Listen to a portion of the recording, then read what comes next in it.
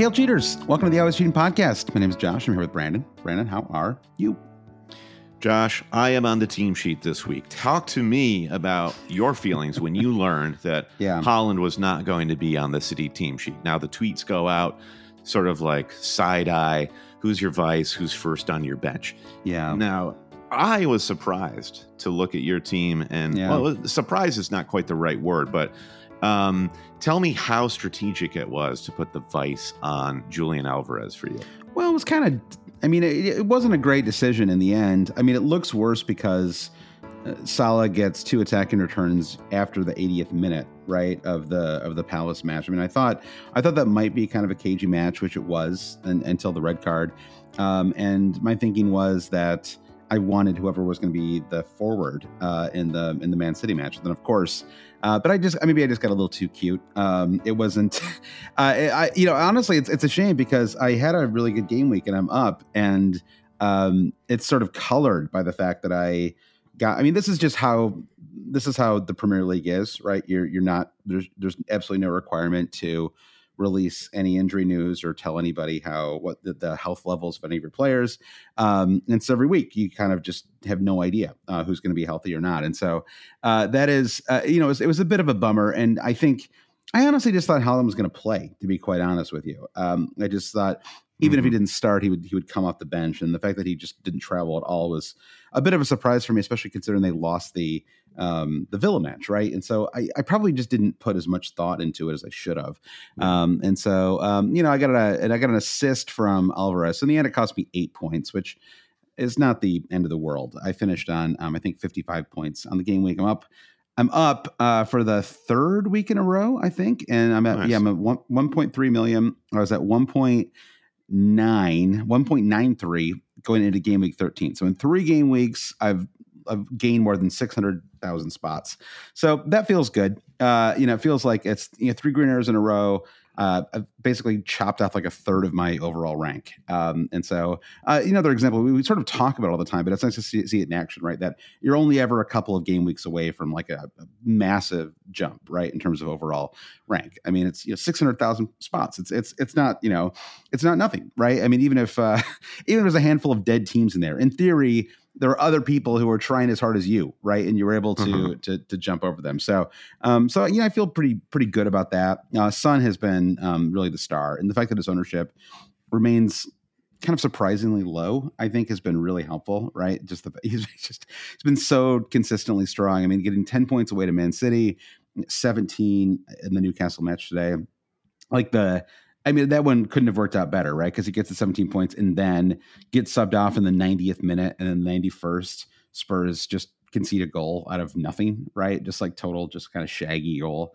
So that knocks Porro off of 4 points, and so I think it. I feel okay about my game week in general. I think the Palmer transfer did not work out, sadly. Huang blanked. I got Lascelles off my bench for Holland for -1, so that was fun. Fabian Schär 0. Jedi Anthony Robinson. That is like the one really good transfer I've made this season. I've started him 3 times, and in those 3 matches, I've gotten 2 clean sheets and an assist. Kind of spread across those 3 matches, and he keeps getting subbed early too, which is like the dream, right? They're up, 3-0, 4-0, 5-0. I mean, they're just absolutely destroying people right now. We got a question from our Patreon supporter Shane, who asks, "What black magic did Brandon conjure up for Fulham to become peak Real Madrid? And who's his next target?" Of course, flashback to the Always Cheating Hot Take Pod when I thought, Fulham will be the lowest scoring Premier League side for the rest of the season. And now they've scored 5 goals in the last 2 matches. And if you look at the last 4, it's an insane number of goals. And it's like that is leading to this incredible tight organization, and the midfield and the defense is very strong. Leno remains stout. My theory, Josh, is that Fulham really took that Liverpool 3-4 result personally, Michael Jordan Last Dance style, and they are exacting their revenge on the rest of the league after that. It's kind of interesting, right? Because sometimes when you lose a game like that, right, they were up, what was it, like 3-2 in the 85th minute, something like that. It was very late in that game, after the 80th minute anyway, I think. And I feel like sometimes when that happens, you're like, well, that's the last we'll see of them for a while, right? But they really they've been fantastic. The last two in particular, they've been awesome. So yeah, what did turn around? Because there were some questions for us for today's pod about Jimenez and we've talked about the Fulham defense for a while now, and I think in some cases the Fulham defense looking better is simply a matter of them having good home fixtures, right? Like it's sort of sometimes it's that straightforward. But is there some change in the attack? Is there a fantasy lens to look at it, where you're sort of like a little more? I don't know. I mean, Jimenez, right? Like we all love Jimenez, and he effectively stopped being a fantasy asset when he got that massive head injury, which was horrible, right? A terrible moment, and it kind of took him out of the game for a couple of years. But then he scored a really nice headed goal yesterday. Seems like he's kind of or today, and it seems like he's kind of back a little bit. So, is there anybody, Jimenez, Pereira, anybody you would, I don't know, Willian, that you might consider for this is the problem is everyone there was just this huge mentality shift in the last couple of weeks, and there are so many talented players on Fulham, and you could look at Fulham as it's just a bunch of cast-offs from Willian and Iwobi to Jimenez, but they are all hitting form right at the same time. So I don't know what the fantasy takeaway is. I think the fantasy takeaway is where you need a budget pick, they're a great team to go for, like you with Anthony Robinson or Leno being a standout goalkeeper option. Yep. I think the problem with Raul Jimenez is you have other maybe higher ceiling players like Dominic Solanke that are right there and might pique your interest a little bit more. And like I was saying, like Jimenez might be, it's funny because Solanke, I think I saw this stat on Twitter that of the last 10 goals that Bournemouth have scored, Dominic Solanke has only scored 2 of them. So you think of like he's the focal point of the attack, but that's not necessarily true. So by that, like sort of number crunching, Raul Jimenez looks to be maybe even better than Solanke. But Fulham, I don't know. I'm really curious to see how much they can keep this form going. If you look at what their fixtures are coming up, it's Newcastle away, terrible. I mean, well, you think it's terrible, but Newcastle are in a real rough patch here. Yeah. But then it's Bournemouth at the Cottage, Burnley at the Cottage, followed by Bournemouth. It's I don't know. I think it's like punt territory. It's fun, compelling punt territory. Yeah, I think there are a lot of forwards that I would be maybe a little more inclined to take on. Solanke, one of them, certainly. I would certainly pick Solanke over Jimenez. But yeah, I think that Pereira is the one. I think it's just a little easier to bring in a cheap midfielder. I mean, I think this week we really saw the benefit of having somebody on your bench, right? And with the festive fixtures, especially game weeks 18 through 20, where there's basically not a day off in between any of these matches, right? It's just like it just kind of runs together. Having someone like Pereira, maybe if you could get him in as like a fifth midfielder, kind of bench option, wouldn't be a terrible pick. He's probably going to play all of these matches. He's got 4 assists in the last 2 games, which I think is, I mean, the fact that they scored 10 goals and he didn't score one of them is, maybe a little bit of a bummer, but, he had 3 assists in game week 15 and picked up 15 points. So, being the distributor, as long as they're kind of clicking like this, makes him definitely worth a look at fantasy. And he's getting very far forward. He's kind of the Bernardo Silva at the moment. What Pereira had last season, if Mitrovic wasn't on the pitch, Pereira would take the pens. I think with Jimenez coming into this form and having a history of being a pen taker, I wonder if Jimenez does get the ball in a pen situation. So, but I like the Pereira shout. He's involved in everything. Yeah, it's kind of interesting, isn't it? I feel like Mitchell last year had felt like 5 or 6 pens. I mean, I know he missed like all of them, but it did feel like Fulham had quite a lot of pens last year. Maybe he was a little better at being like a pen merchant or whatever. It's interesting, actually. We saw that today with Spurs, who was going to take the pen, and maybe if Maddison were healthy, he would have been the pen taker. But maybe unsurprisingly, once Son got fouled, he grabbed the ball right away. There was no chance anyone but him was going to take that pen today. So, all right. So anyway, decent game week, feeling good. On a green arrow. How about you? How's your game week? How did your game week look? Yeah, I finish on the exact same points, 55. Green Arrow as well, up 500,000 spots. The problem with my game week was not having Son, and him banging against Newcastle really hurt me. I was on like a banner game week, like 100K game week rank, and was going to jump up to like close to the top 1 million, and that would have been progress. But is progress all the same? Second Green Arrow in a row. And the heroes for me were in my defense, which is so rare. I made 2 transfers with 2 frees this week. I brought in Raheem Sterling, dud, and I brought in Pau Torres, which seemed kind of counterintuitive because they were hosting Arsenal, the odds of them keeping a clean sheet. But I just thought this is a guy that I want probably for the long term, and then the price feels really good, and he delivered a 6-pointer, which is fantastic. And then I got to drink the Fulham clean sheet milkshake as well with Leno, and that 9-pointer was, I think, huge. Probably the superstar of my game week. I did have the vice on Mo Salah, which was also pivotal. Souček, getting 2 points from Souček off the bench turned out to be a pretty good deal. Looking around to see a lot of people like you get on -1 or zeros or ones or nothing. So I can't be mad about that. So I feel like my team is starting to, after going through a period where I felt like my team was totally chaotic, I feel like it's kind of starting to take shape as something maybe a little bit more structured and logical. I hope. And maybe like rebalancing my budget with some of my game week 17 transfers will get me closer to. Yeah, I think you were mentioning to me earlier that it looks like you're going to bring in most likely Son, Trippier out, Gabriel Martinelli out, which probably time for that, unfortunately. And but in Trippier too. I mean, we can talk more about Trippier later because he is in the theme of this week's pod is buy, sell, hold, and there were a lot of questions about Trippier, so we'll cover him in there. But just for the moment, for the sake of your team, Brandon, it's Trippier out, Martinelli out, Son in. Have you given any thought to the defender you might bring in as a replacement for Trippier? Yeah, echoes of my Raheem Sterling shout coming into game week 16.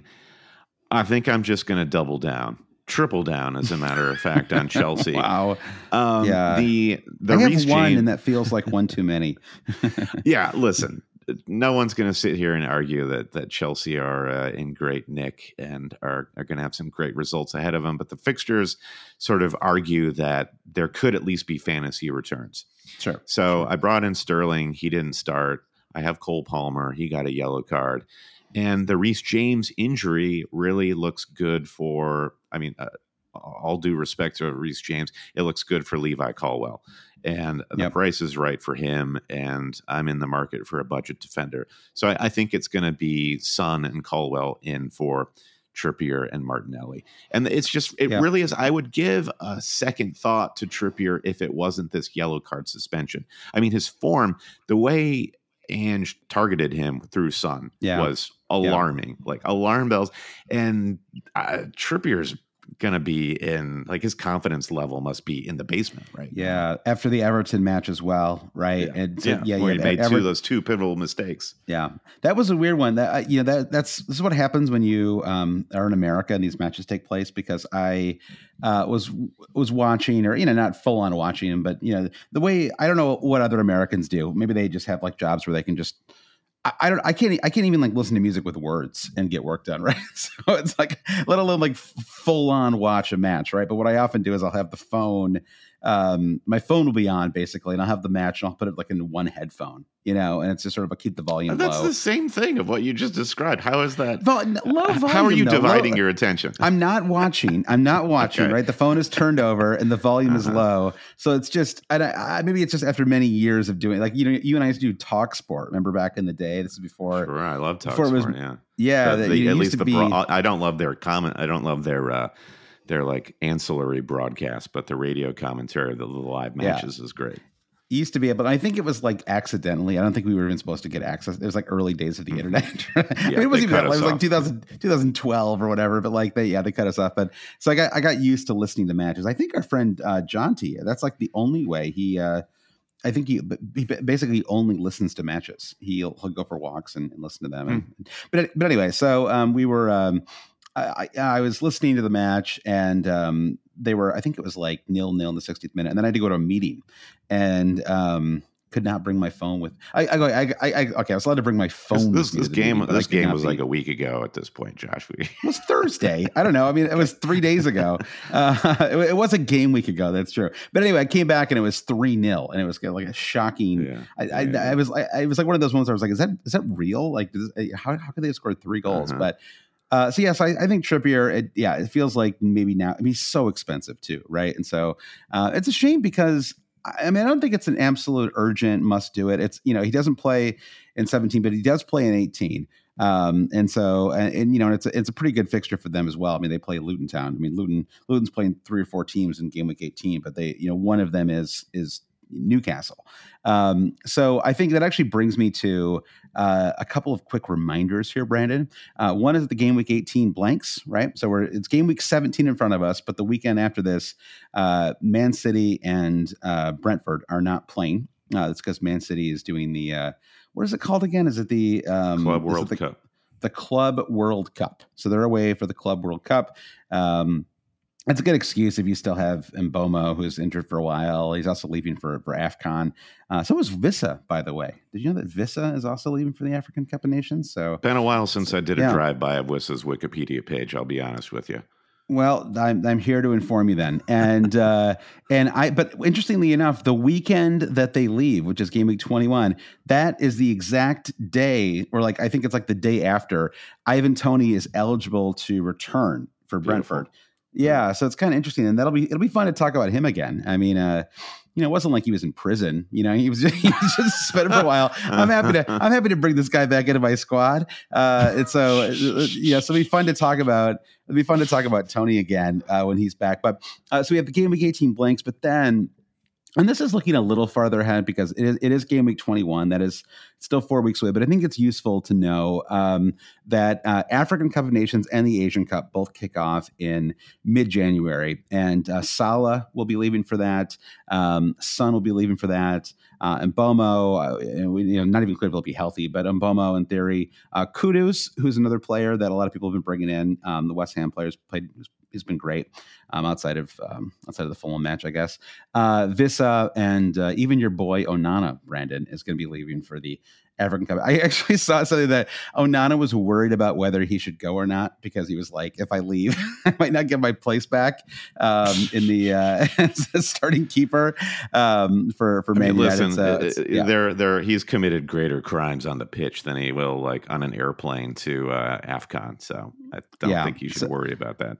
Yeah. So so the interesting thing though is that I know I'm looking further ahead, but it's useful I think when you're starting to make transfers to because you effectively don't want to necessarily have to make 2 transfers. Someone like Son, he's so good. They play Forest in game week 17. It just makes sense to have him, right? It makes sense to have him, even if you're only going to have him for 4 weeks. But for some of these kind of cheaper mid-table options, it's not necessarily a move you want to make, right? Because you're effectively making 2 transfers at that point, right? There's the transfer to bring the player in, and then there's another transfer later on that you're going to have to use to take them out.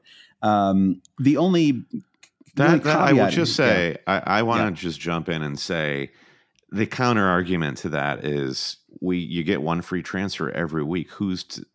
Where's the detriment to that sort of transfer policy? That's assuming. You must be luckier than me then, because I have 2 or 3 injuries every single week that I have been spending my transfers taking care of. Well, I mean, yeah, I guess it's assuming that is a situation, but then that's assuming that those are fires that you want to put out. Sometimes you have this dead weight on your bench where you make the other argument of it's not worth spending a transfer to get rid of this guy to bring in another guy who's going to be on the bench. I think there are interesting options. Like say Mbomo was fit, Son being in the form that he's in. Bring in. You got 4 game weeks to capitalize, out, then back in. This is just kind of, I think, a very legitimate way to play. Yeah. I mean, like I said, I think someone like Son is fine, but I think if I was looking at a midfield option, I probably wouldn't bring in Kudus now, just because there's 5, 6, 7 players all in that kind of four. And Huang, by the way, is another player who's also leaving for the Asian Cup. So, it just sort of depends on how long your window is. I did bring him in, but that was also, he had 2 great home fixtures in 15 and 16. And it felt like that was, at that point, you're talking about like a 6-week window. And the one caveat here too, just to make things even more complicated, is the game week 21 is a stretched out game week. It starts on Saturday, January 13th. It ends on Monday, January 22nd. It stretches over 2 weekends. And then the weekend after that is the FA Cup. And then game week 22 doesn't kick off until January 30th. So we basically only have one fixture in January that takes place over the entire month of January. So that'll be really don't captain a player for the first game of that fixture, Brandon, would be my advice. So it's possible that some of these clubs will, or some of these countries will be knocked out of these cups. And it's just, obviously we just don't know at this point. We saw, a couple years ago, we saw it with Son, where it felt like every single match he played in the African Cup of Nations was a 0-0 that went to extra time. Remember this? It was like quarterfinals, semifinals, final, and of course they just kept losing to Senegal. But they, and you were like, oh my gosh, like this is so many minutes for Son or for Salah, excuse me. And, but then he came back and played 2 days later, but he was kind of cooked after that. Do you remember this? Yeah, this is like 3. I do. Yeah. Yeah, so hopefully that isn't the case again with Salah this year. But anyway, just planting some seeds of worry, which everybody wants ahead of the holidays, Brandon. Pre-problem. Let's do that. Yes, pre-problem. So let's move on though. Always Cheating Super League. Brandon, why don't you read off the top 10 in the Always Cheating Super League? Absolutely, yeah. Congrats to everybody in the top 10. And the AC Super League, it's free to enter. Just go to our website or on our social media, and the join code is right there. In 10th place, we have Dave Monahan. In 9th, Dan Clark. Dan Carrillo in 8th. Akiraj PP is in 7th place. Jonathan Okarat in 6th. And 5th, Conrad Whitey. Whitey? Yeah, that looks right. Conrad Whitey. That sounds like a character, like a Dave Southern Chappelle General. Yeah. Lauritus Poost in 4th place. Kevin Middleton in 3rd. Matthew Allen in 2nd place. Holding it down in 1st place with a banger of a game week, 71 points. Peter Halfsmo Stieg. Well done, Peter. Yeah. Again, that's the Always Cheating Super League. Yeah, such a banger. I think that blew out your microphone there, Brandon. That's how much of a banger yada yada Peter Hofmostige had this week. All right, so quick hits here, Brandon. It's the holiday season. Maybe you got a Christmas bonus. Maybe you just maybe you're just feeling festive and you want to support the cheaters. That would be great. Go to patreon.com/alwayscheating. You get a bonus podcast each week. You also get to talk with us and others on the Discord, which is always running. We have another one of those Beat the Average leagues starting up in a couple of weeks here, which was, I thought that would run the entire season, and it was such a bloodbath. I think it was settled by game week 10 or something like that. And the goal for this is, every week, all you have to do is beat the overall average for all 10 plus million players in the game. And if you do that, you get to stay in the league. If you don't, you get knocked out. I got knocked out in game week 2. I don't know how long you lasted, Brandon, but that is up and running that's up and running on the Discord. And just a quick thank you to our newest Patreon supporters, Barry Henderson and Julian Douglas. Thank you, Barry and Julian. So go to patreon.com/alwayscheating to get Discord and extra pods and all kinds of other stuff. Cool, Josh. Let's take a quick break and come back and play a little game we call Buy, Sell, Hold ahead of game week 17.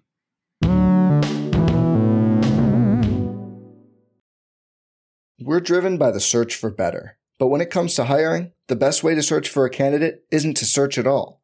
Don't search, match with Indeed. Indeed is your matching and hiring platform with over 350 million global monthly visitors, according to Indeed data, and a matching engine that helps you find quality candidates fast. Leveraging over 140 million qualifications and preferences every day, Indeed's matching engine is constantly learning from your preferences.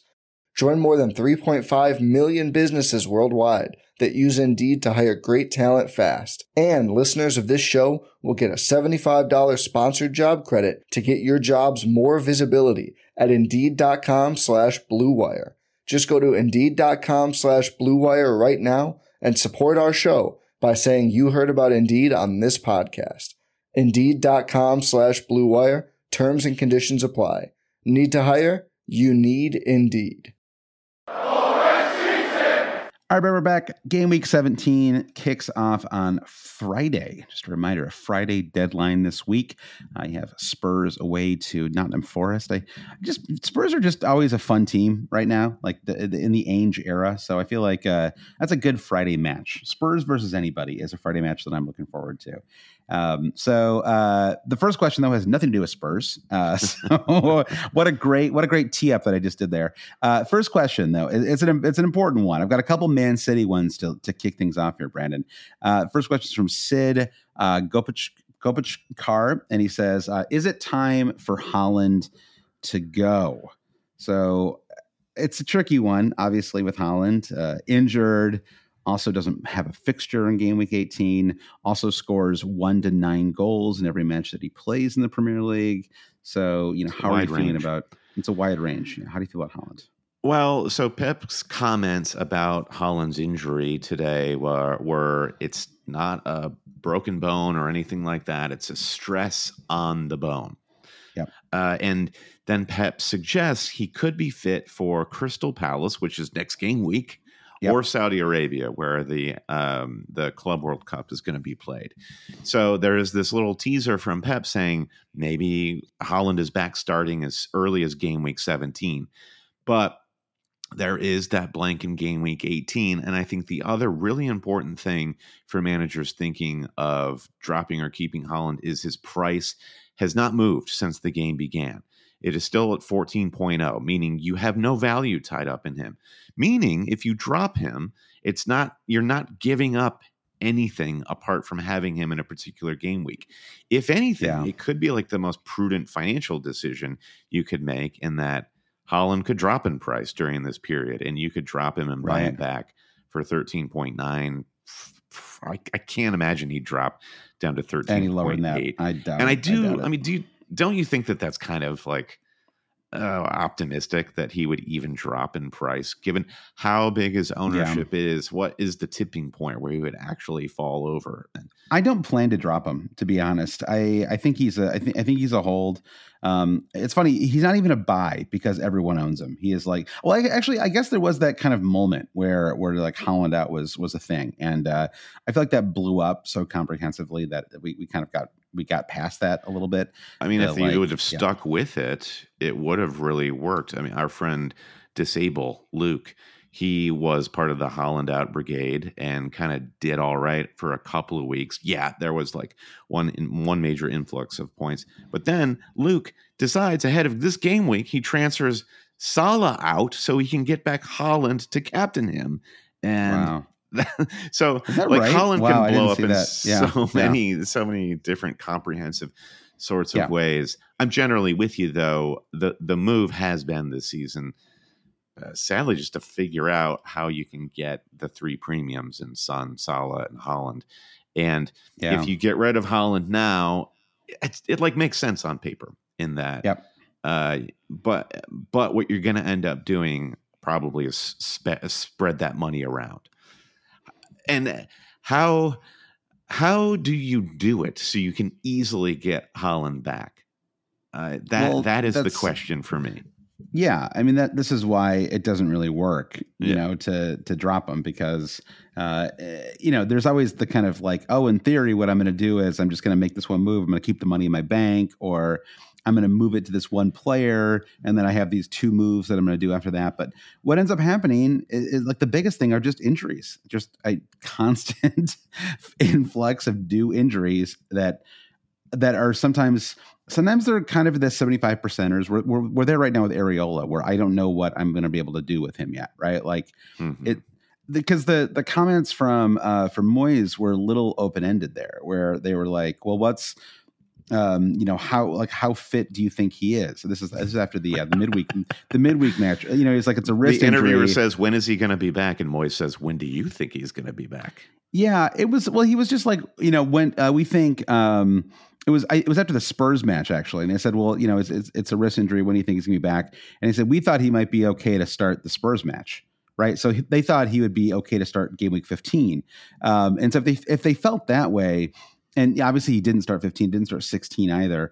And so to me, it's really an open question whether he is fit enough to play in game week 17 or game week 18, which I think is pertinent for most of us, because I would really, really love to not spend a transfer in a blank game week to replace my keeper. I mean, having Flecken is probably the worst transfer. I mean, I guess does it still count as a transfer you made it on a wild card? I suppose it does. I'll just call him a buy. He's one of the worst buys that I have made in 10 plus years of playing fantasy. He has been beyond worthless. All keepers are bad this year, but there's a special place for Flecken, who has just conceded a goal in back-to-back matches versus Luton and Sheffield. So congrats to him. I don't know how it was possible to concede in both those matches, but so he has.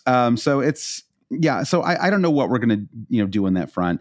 Sorry. I got a little distracted talking about keepers there, Brennan, because we touched on something that was adjacent to my own particular strategic, concerns. And I had your to follow team is that a third road, rail, Josh. Yeah, exactly. Absolutely. Follow that road. But I was just looking at West Ham's fixture for game week 18 when you would have to bench Flecken, and they have Manchester United at home. Areola is so funny because everyone is dying to get rid of this guy before he got injured, and now that he's injured, people are sort of like, I mean, I understand your case where you've got not a good rotation. Might not have a keeper. Yeah. Now everyone kind of wants to hang on to him. Let's get back to Erling Haaland. It sounds like neither of us are planning to get rid of him, and I think the concern is always with forwards, the corner that you paint yourself in when you don't have somebody, because it's like midfield and defense is somehow structurally different because there are more guys in that line. With only 3 forwards in your team, it's very easy on the high end and the low end. Like people who own Archer right now are just kind of like, do I ever start this guy? And now he's just like a waste of a player if I never start him. And it's the same way with Haaland being as expensive as he is. If you get rid of him, how will you ever get him back? Yeah, and I think that's why my plan right now is to hope that he starts the Palace match, I doubt we're going to get any kind of definitive information. I assume he will not start the Champions League game. I think Pep didn't even hint that would be the case.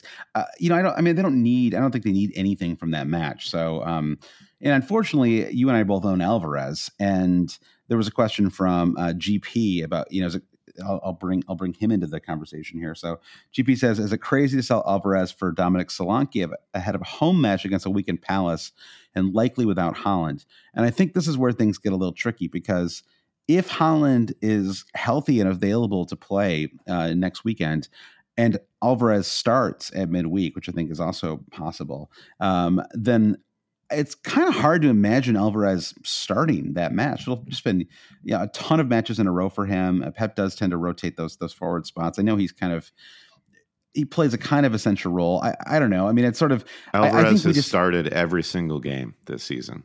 Yeah, I mean, it's just, but he hasn't. It feels like he hasn't played well in like 10 weeks. I don't know. It's like he's what did you think about his performance leading the line for Luton today? I mean, he was like non-existent basically. Well, yeah, it's hard to say with a Pep squad because there is so much movement and rotation on the pitch.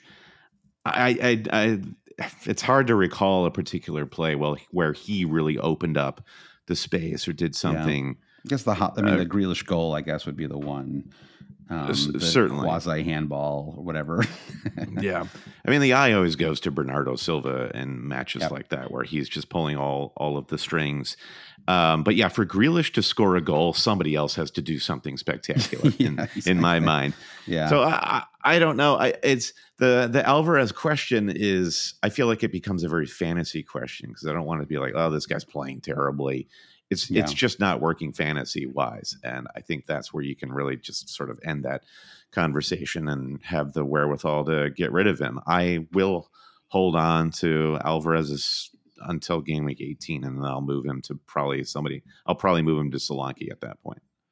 Yeah, that's kind of where I am as well. I think Holland is a hold. Let's at least through the next 4 days. I mean, right? I mean, I don't know. Is Pep even telling the truth about Holland's foot? Right? Like, who knows? Right? And so we may get more information about Holland over the course of the next. We've seen this many times before, where like a seemingly minor injury, suddenly the player's out for 6 weeks. Right? Like it's sort of the new. I remember this happening with Dominic Calvert-Lewin it's like 2 or 3 years ago now, but he was it seemed like this minor injury, and suddenly he was out for 3 months. And so it's similar kind of foot injury, if I recall. Maybe it was a knee. It doesn't matter. But anyway, so I think that we may find out more on Haaland that makes things a little easier for us. And I think that it's hard to resolve the Alvarez question until we decide what to do with Haaland. So my inclination right now is just to have them both for Palace, and like you, decide in game week 18 what I want to do. And I really haven't, I wouldn't mind just benching both of them. I think that is an option. Just benching both and then having them both for 19 through 19 through 21. But it's hard to say. I have been kind of itching to sell Alvarez for a while anyway.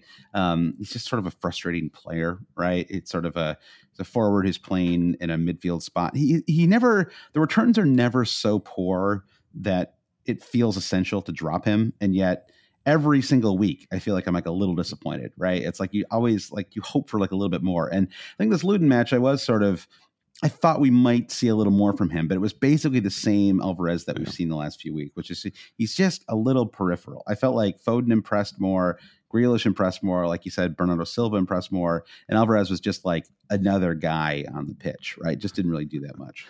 Yeah, you never want to be just another guy, and he's falling down the rankings. I mean, your boy Hwang Hee-chan is just 4 points behind Alvarez at that point, and you're looking at basically the reverse of Alvarez, where Alvarez is a fantasy forward playing in a midfield position. Hwang Hee-chan is classed as a midfield playing in a forward position.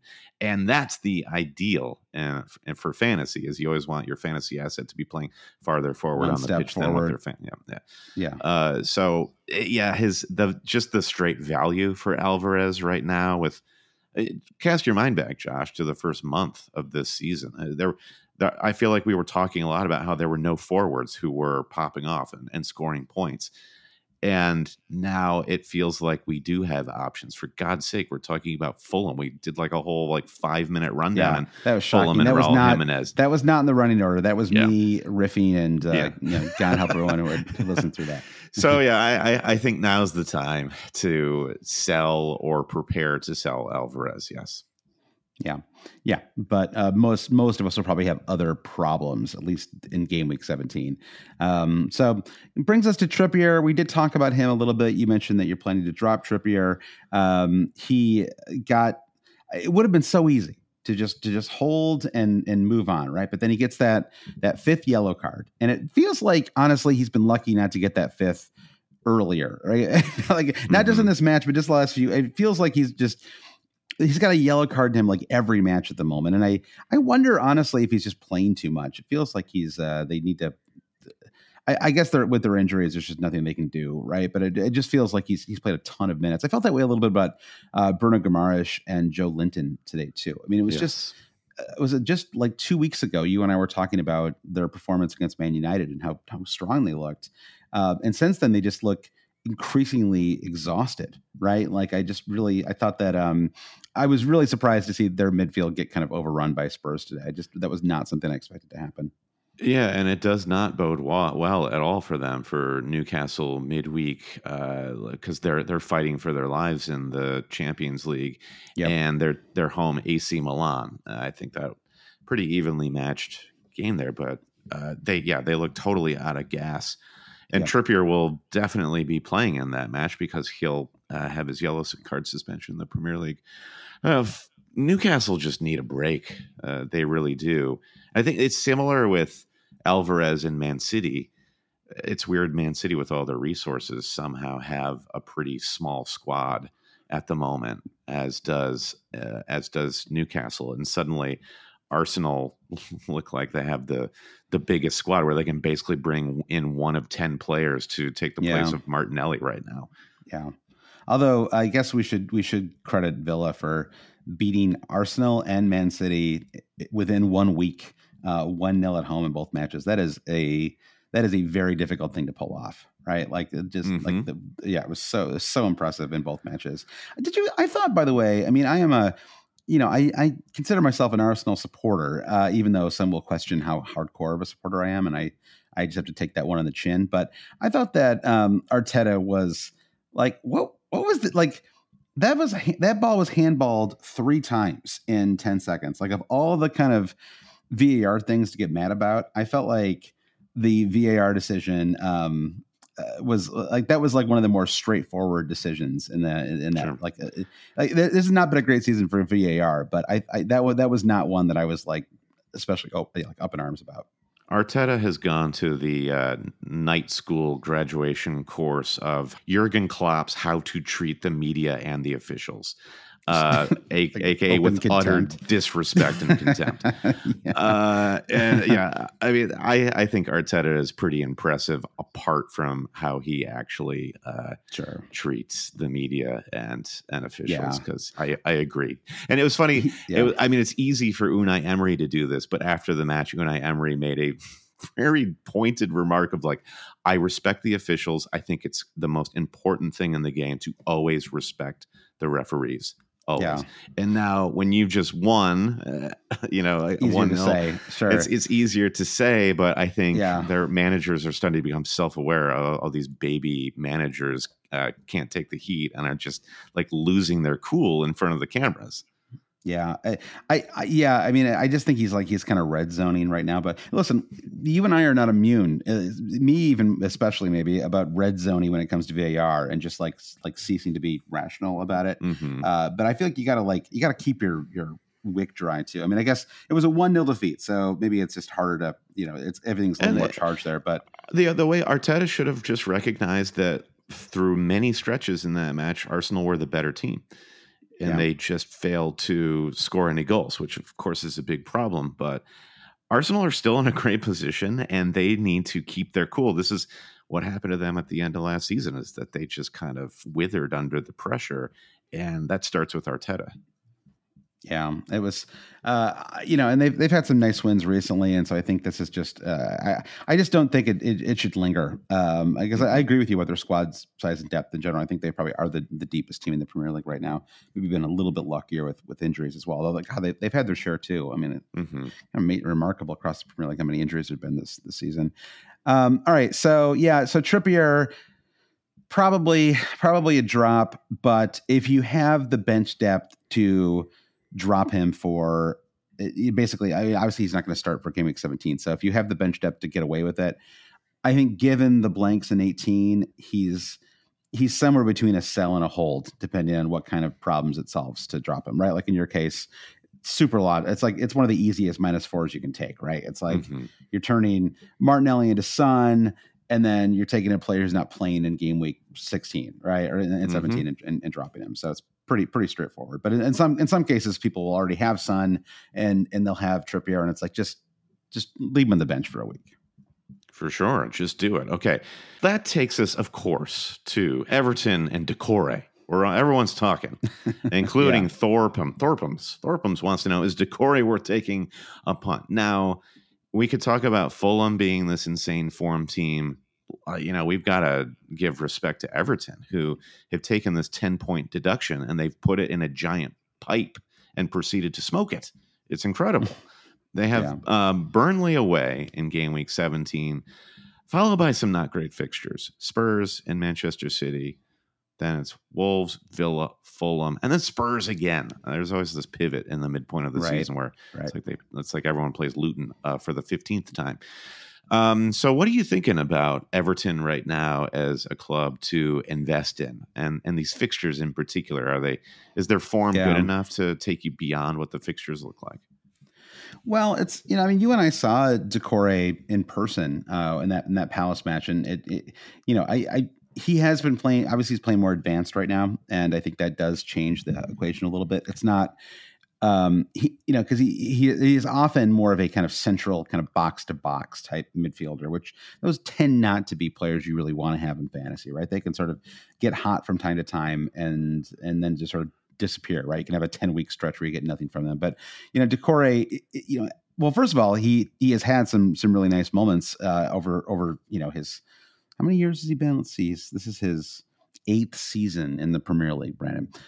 So I think that he's honestly probably a little under the radar. I think my only concern with Everton in general and getting a Everton midfielder or I don't know. I mean, I guess I really wouldn't honestly consider Calvert-Lewin, but let's just say midfielder is I don't know if they score enough goals, right? Like it's just in general, I'm a little wary of. I mean, Grant, I understand. Like they just scored 5 collective goals against Newcastle and Chelsea, which is very impressive. But I just think, I don't know. Well, I mean, even the Spurs match, I suppose, I don't know. Spurs did look a little better today. So maybe I need you to commit on this Everton question, Josh. Yes or no? I think personally, I would not buy. I would not buy an Everton player. I like Decore. He's in a nice run of form.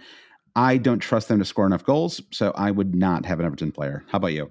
Yeah, I wouldn't either. The only player who's kind of like tempting is, I think, maybe Jordan Pickford or Mikolenko. Like when I was looking at my 4.5 defender replacements, Mikolenko bumped up there. There is Braithwaite, but as far as their attack, I'm kind of with you. There are too many other options, and I wonder if the Everton sort of party is gonna flag during the festive period when the fixtures get harder, and then they now have the sense of, oh, we can overcome this 10-point deduction, we'll be fine, the teams below us will be set adrift. So I feel like that pressure and that sort of ecstatic feeling that they may have right now might wane. Yeah, and that's the Spurs man. I mean, it's just looking at the Spurs Man City double that they have in 18-19 and then again in 23-24. And I feel like you don't see that often, right? Where they just, because for anybody who doesn't know, the obviously you have 38 teams, everybody plays each other twice, once home, once away. But what people may not know is that it's literally the same 10 fixtures on the reverse side, right? So whatever in game week 1, those 10 matches, when they then get played, right? Like when home becomes away, it's the same 10 matches that particular game week. That obviously can change if there's a double game week or something like that. But the actual sort of as like put in the calendar, right? It's the reverse. So I feel like it's a little strange to have the reverse fixtures played so close to the original fixtures, right? Doesn't that seem a little unusual to you? I don't know. I don't have total recall of calendars past, but it does boggle the mind. All right, Brennan, let's do one last buy, sell, hold here, and it's about defenders. And the question comes from me, Josh Landon, and the question is, are there literally any defenders that you could recommend buying right now? So you think Colwell is the one who, but even again, that's sort of like by default, right? Like he's sort of, he's the one, he hasn't necessarily been rotation proof, but maybe with the James injury he is. It's really hard right now to recommend any defenders, right? As players to spend your transfers on. You take the best defense in the league, Arsenal, and I brought in Saliba 3 game weeks ago, and it's been a nightmare. So there are many things to consider and then immediately discount. Who are the best defenders? That is not proven to make them the best defensive assets in fantasy at all. Arsenal, and all of these defensive assets are relying on attacking returns. Pedro Porro is probably leading the hot 100 defenders list right now. And Chelsea, I still think this fixture run for Chelsea could be fun if it ever works. And there is clearly no guarantee that will ever work with Chelsea. But we've already had the Everton fixture now coming up. It's Sheffield United at home, the best fixture in the calendar, followed by Wolves, Palace, Luton, and then Fulham. Now Fulham are going to put 20 past Chelsea at this rate. Outside of Porro, who you mentioned, he is the only one, and I think the reason, which I think you sort of also were getting at, is that Porro is the one defender outside of maybe Trent who is just sort of he might just be too expensive, really, to consider at $8 million, given that Liverpool aren't a especially strong defensive team right now. I think that I think Porro is the one because you are buying him to buy an attacking player who might occasionally get you a clean sheet, right? It's like you have to like change your whole way of thinking. Mm-hmm. Like when you think of defenders to buy, you think about them as players who are going to get clean sheets for you, right? The players that defend, and I mean, who are the two strongest defenses in the Premier League? You said Arsenal. I think Man City is the other one, right? And Man City haven't kept a clean sheet since game week 10. Like it's just very hard to look at these squads and look at the strength of their defense and use that as a measure to guide your transfer decisions. I mean, I think this is basically what you were saying, and I'm just restating it. But so I think viewed through that lens, I'm just looking at 17, for example. It's like, sure, might as well get Porro, right? They play, they play Forest. I expect lots of goals in that one, right? He's on corner kicks. He seems like a really strong option. I think Colwell is fine. I mean, honestly, if you're going to just like throw a pick at a dartboard, like having a Chelsea defender when they play Sheffield United at home is just probably a strong pick, right? Like Sheffield United, only Brentford are conceding goals to Sheffield United, right? It's just like they're really it's just a real struggle for them at the best of times to score that performance by Brentford against Sheffield United was worrying. I mean, not having Nbomo. This is totally out of form. If it's all going to fall to Maupay, it's going to be a mess for a while. That's more than Maupay can handle. I think that's more than. Yeah. Now I'm going to ask you a hypothetical here. If Trent Alexander-Arnold cost $6.5 million, would you be looking at getting him in right now? Yeah, absolutely. I'd be looking to get him in this week if he was that cheap. I find $8 million to be pretty tricky, though, right? If I've got almost $10 million in Son, whatever Salah is right now, I don't have all the prices in front of me, but 14 in Holland, Salah was 12.8. Son is, I guess, he's only 9.4. It's just hard to get there with an $8 million defender, right? I mean, you struggled to get Son because you have Trippier, right, at 6.5 or whatever it is. And so, tack another 1.5 on there and just see how much flexibility you lose right across your squad. So, so I think if he was 6.5, it would be easier to look at him because, again, he's just in a great offensive, like a great run of attacking form at the moment. He seems really confident. He's right. It's like free kicks and that goal he scored against Man City was a beautiful goal, right? It's like the goal of a confident player. So it's what I'm actually surprised by when it comes to Liverpool is that Tsimikas has not been able to do anything. Like I know he had that Brentford match where he played well, but I was just even like after the red card in the Palace match, I was like, well, maybe he's going to get involved, but that team is just everything runs down the right, the right hand side of the pitch, and then it's sort of like they might get some scraps over on the left-hand side, right? I mean, Diaz had a moment; he almost scored a nice goal. I was offside, but yeah, just in general, it's pretty hard for anybody. I mean, I don't know. I guess Robertson was maybe you trusted a little bit more, but back in the day, you had the Robbo Mane combination over there, right? And I don't think Diaz Tsimikas is quite clicking at the same level. Maybe one day, Brandon. Maybe one day in the near future, but not so far. Yeah, I feel like every week I ask this is the segment we like to call, how are they doing it? How are the managers fitting in Salah, Haaland, Son, and Trent? How are they doing it? And I don't, here's my thesis. I don't think they are doing it. Who is going to be sacrificed for any one of these players? So that's the argument of, I feel like Haaland we're getting the least production out of Haaland right now. So I'm going to sacrifice him so I can run out Son, Salah, and Trent. That's not what we're going to choose to do. But I am not, even with Trent's run of attacking form, I don't think he's going to be able to sustain that enough to justify dropping any of those three attacking players to get him in. Yeah. And speaking of Trent and Liverpool, Brandon, why don't we take a quick look ahead to game week 17, which kicks off on Friday, possibly the marquee fixture of game week 17, though that's arguable. Maybe it's now Newcastle Fulham, given Fulham's recent form, but the one that's in the final, the final match of the game week block is Liverpool hosting Man United. Man United somehow skated by with nary a mention on this entire pod, Brennan. How did that not happen? I don't know. I mean, they just got waxed at home to Bournemouth, and you and I respectfully did not even bring that up, or we forgot to. Some combination of both, maybe. That's how bad it's gotten for Manchester United. They're now the forgotten club. Yeah, that was just a thing that happened that I didn't need to get remarked upon. They are getting the I don't even think about you at all award for game week 16. Which is tough. I mean, how long did you and I both gut it out with Bruno and Rashford? About too long, 8 weeks apiece. Yeah, it was a very, very long time. I think I made it through 2 full international breaks before I finally gave up on those two.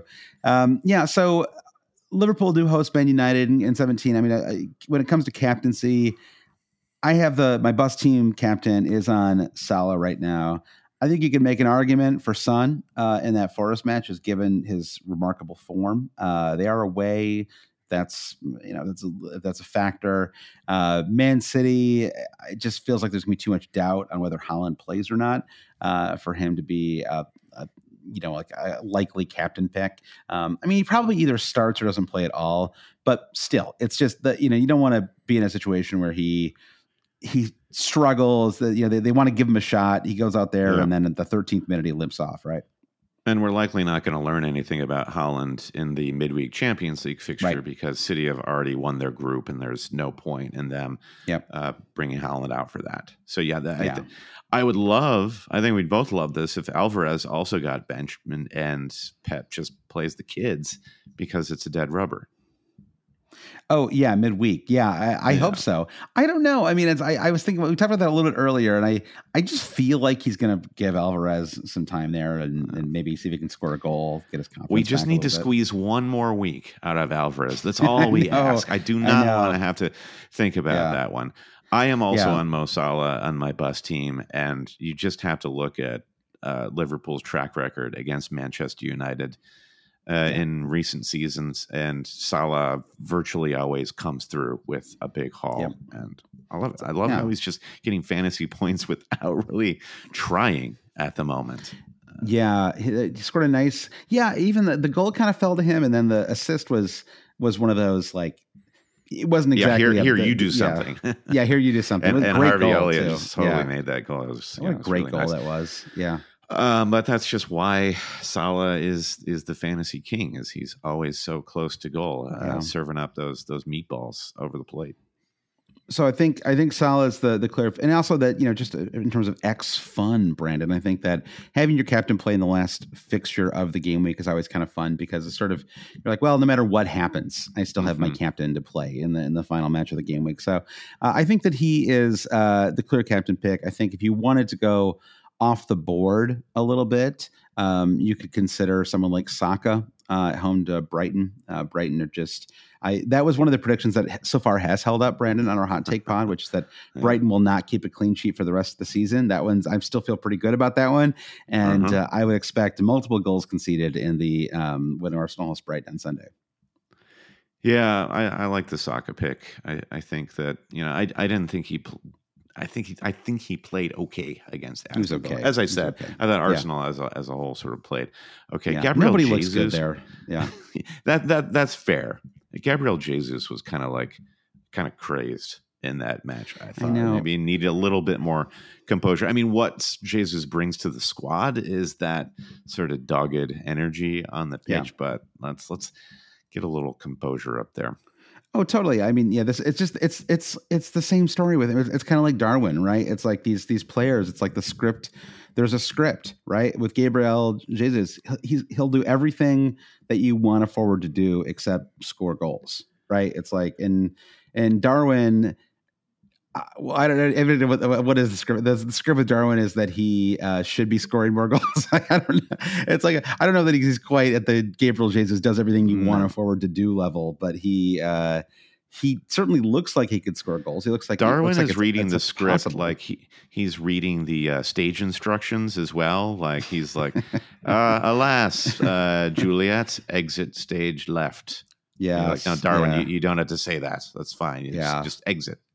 Yeah, and of course he got subbed right before the red card as well, which is just that's just the Darwin. That Darwin is just like the step on the rake player right now this season. Mm-hmm. There's actually some pretty stiff competition for that. Like the fact that Marcus Rashford is now possibly done at Man United. I don't really know. It's like he's not. He just doesn't start anymore. Is he gonna have to move somewhere? Like it's like does anybody leave that club next season? I guess Inter or AC Milan is where all those players go. Follow the Alexis Sanchez Pulisic and Giroud. Yeah, that'd be fun. Yeah. So. How about this one, Brendan? I'm going to let you go first in this one because I need to come up with mine. But who is your ex-DIH, Brendan? Who's your ex-dog in him for Game Week 17? It's brought to you by the Hit Movie Strays. Available at Red Boxes everywhere. Red Boxes Strays brings you Gerard Bowen. I think on Sunday, hosting Wolves. West Ham need to get their act together in so many ways. And Bowen is not a loser. Bowen is a winner. He holds a European trophy right now that he scored the game-winning goal in, and he's not going to suffer these foolish 5-0 losses on the other side of London. So I think Bowen's going to come out with that dog in him and do the business. And I want to say that to comfort people who have cash wrapped up in this guy as a fantasy asset. He will come good. Yeah. I'll go with a popular, highly owned pick. I think that Ollie Watkins steps back in, Brandon, and scores a goal away to Brentford on Sunday. I think that he's maybe been a little unlucky. He was lucky not to concede an own goal in that match. I don't know if you saw that moment with Martinez and Watkins. Like that was like 3 inches away from being a really painful own goal for Aston Villa. Yeah, it was also 3 inches away from being a Saliba goal. So there were lots was it really? Oh man, I was sweating bullets inside and out. A real sliding doors moment. Yeah, which I want to see. I want to see you sweating bullets inside. I don't even know what that means, but it sounds like a lot of sweat. It's provocative. Yeah. It's messy. Now I know Josh Landon, and I know you wouldn't give the ex-DIH to Watkins if you weren't thinking about this guy. So are you doing what I think you're doing? Are you going bringing Alvarez to Watkins? No, I wonder if you were doing Isak to Watkins. Well, Isak may have to go, unfortunately. I'm going to decide what to do with Isak based on if he starts the Champions League match, which I think there's a good chance. It's hard to say now because Callum Wilson did get minutes, right? Came out as a sub in the 60th, 65th minute, something like that. So there's a chance that Wilson starts at midweek, which is what I really hope happens. And if so, I'll probably stick with Isak. If Isak starts the Champions League match, you have to think that Wilson starts at the weekend. In which case, there is a part of me that really does want to just move to Watkins. I also think, the other move would be Solanke, which Bournemouth hosts Luton on Saturday. And I honestly think those are equally good picks. I think maybe Solanke actually might be a slightly stronger pick, just given that they are home. You'd have to, I don't know if they've put up anytime goal scoring odds for next weekend yet, but he's got to be considered one of the strongest. I suppose honestly, we were talking about, offbeat captain picks, like players who, I don't know, like there are people out there who listen to this pod or play fantasy who they just don't want to pick the most popular captain, right? They just want to be a little different. And I think that you could do a lot worse than Solanke at home to Luton Town, right? I like it. Yeah, I think that is definitely fun. Okay, so XDIH, that's been sorted. The last question we have to answer, Josh, is if we were going to watch one match in Game Week 17. Even put the fantasy factor aside, which one are you going to recommend? I think, okay, I guess I'll go with Newcastle Fulham. That's the one that I am personally very interested in because Newcastle are in a real down moment and Fulham are in a real up moment. Yeah. But Newcastle is a really tough place to go. It's right. It's just very hard to go there and get a result, especially a win. So can Fulham do something there in that match? I think it's a really interesting contrast between those two clubs. I do. I'll do a repeat from my Bowen, and I think West Ham Wolves, two particularly evenly matched teams based on form. You would say that maybe West Ham have the slightly better squad, but Wolves might be in slightly better form. So that one I think is going to be fun to watch for those reasons. Yeah. Liverpool Man United, just for comedy's sake, I think is also a good one. I think there's a hand. I'm kind of excited, and honestly, Forest Spurs, I think that'll be a lot of fun. I mean, now you'll be able to root for Son again starting Friday. So now we can both enjoy that match. I think there's a part of me that wants to just not make any transfers this week, or not kind of deal with any of those problems, and just bring in Porro. Right, like that just seems like a fun. I would love to have Porro for this match. I think in 18 I'm going to have Porro, whether I do it with a straight transfer or a hit. I think that there's an extremely good chance that I have him for game week 18. Just given that Spurs host Everton, and I'll be down a couple of players, as a result of not having Man City. That's assuming I hold Holland, but that's where I am at the moment. This is one of those podcasts. Sometimes, Brandon, we do these podcasts and it's pretty straightforward what we're going to do. And then there's other times when I have like 8 players that are 75% to play, and the Champions League and Europa League have yet to happen. And I feel like everything I say, I've got to qualify a little bit. Unfortunately, this pod is like that with me, where I really haven't made my mind up about my transfers because I have to see what happens over the next couple of days. So I don't know that I'll be kind of set until hopefully by Thursday evening, Brendan. I'll use that as an opportunity to transition one last time to talk about our Patreon. And we do a Patreon pod. We'll do one on Thursday evening. You and I often do our poker game after that, Brendan. It's my last chance to finish in the black in that poker group. So that's very important to me as well. So, but on that Thursday pod, Brandon, I will hopefully be a little more subtle. All the European fixtures will be included by then as well. So we'll do that pod. If you want to listen to that, or you just want to support the Seat Cheaters, say thank you. You can go to patreon.com/alwayscheating to do so. Yeah, and thanks, as always, to our producer patrons, that highest tier that you can find at that Patreon page. Big thanks to Mike DePietro, Trevor Ingerson, our buddy Chris Howell, Babas Kuhn, James Holland, Dave Wagner, Lodal, Nick Wright, Lazarus Janos, Jesse Halstead, Bruce Kerr, Brian Chin, Blair Jacobson, Todd Byerly, Andy Portlock, at FPL Merch, Kerry Swanson, Jefferson Turner, Buffalo Wild Wings, Francis Moore, Sam Shower, Caleb Robbie, Vulgar, Paulson Kruger, Alex Holcomb, James Keatley, The Saint, Bob Fox, Craig Jackson, Shalin F. Kadakia, Terrence O'Donnell, Heath Cram, Thomas Tislov, Noah Louise, Travis Grant, Linus Vennerstrom, Dan Parsons, James C., Matthew Skinner, Fred Jacobson, Brennan, Daniel Hart, Lolly, Ben Coombs, Eric Kite, and Gareth H. Gareth, I sent you a message about your pint glass. Get at us with that information. And if Patreon is not your thing, you can also help the podcast by rating, reviewing, and subscribing wherever you get your podcasts. Follow us on social media, wherever that happens, and find all this information and more at alwayscheating.com. Josh, I don't know if you heard the news, but they changed the name of Twitter. They did. What's the new name? I can't say it. I'm not allowed to say it. We're going to call it Twitter forever until it dies or until he sells it. I don't even know. Right. But it's that's a separate conversation. I know what is the social media network? I don't even, where am I supposed to be these days? Like Blue Sky, Twitter. I'm just still on Twitter. Just whiling away, waiting for the next one. Have you done the Threads thing yet? Like, have you joined Threads? I don't get it. It feels like it's like a megaphone kind of social network where no one talks to each other. You just kind of blast things out. That's kind of what? Yeah, that's for? I went on Threads and I didn't really. It didn't serve any need for me. Yeah. TikTok is the one that everyone's talking about, right? TikTok is fun. Exactly. Yeah. I know.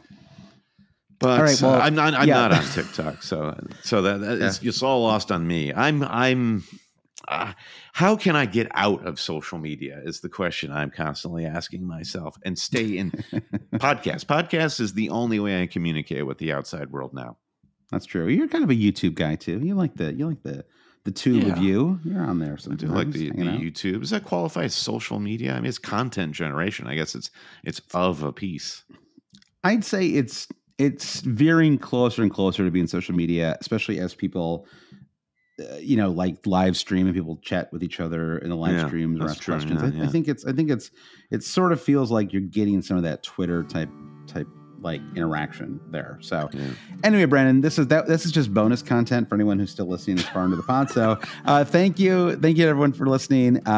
Good luck this weekend. Yeah, get on TikTok if you're not already. It's maybe they're stealing your data. I don't know, but it is a fun way to spend 30 minutes when you want to turn your brain off at 11 p.m. So that's my final recommendation, along with Captain Salah in Game Week 17. We'll talk to you soon. Bye.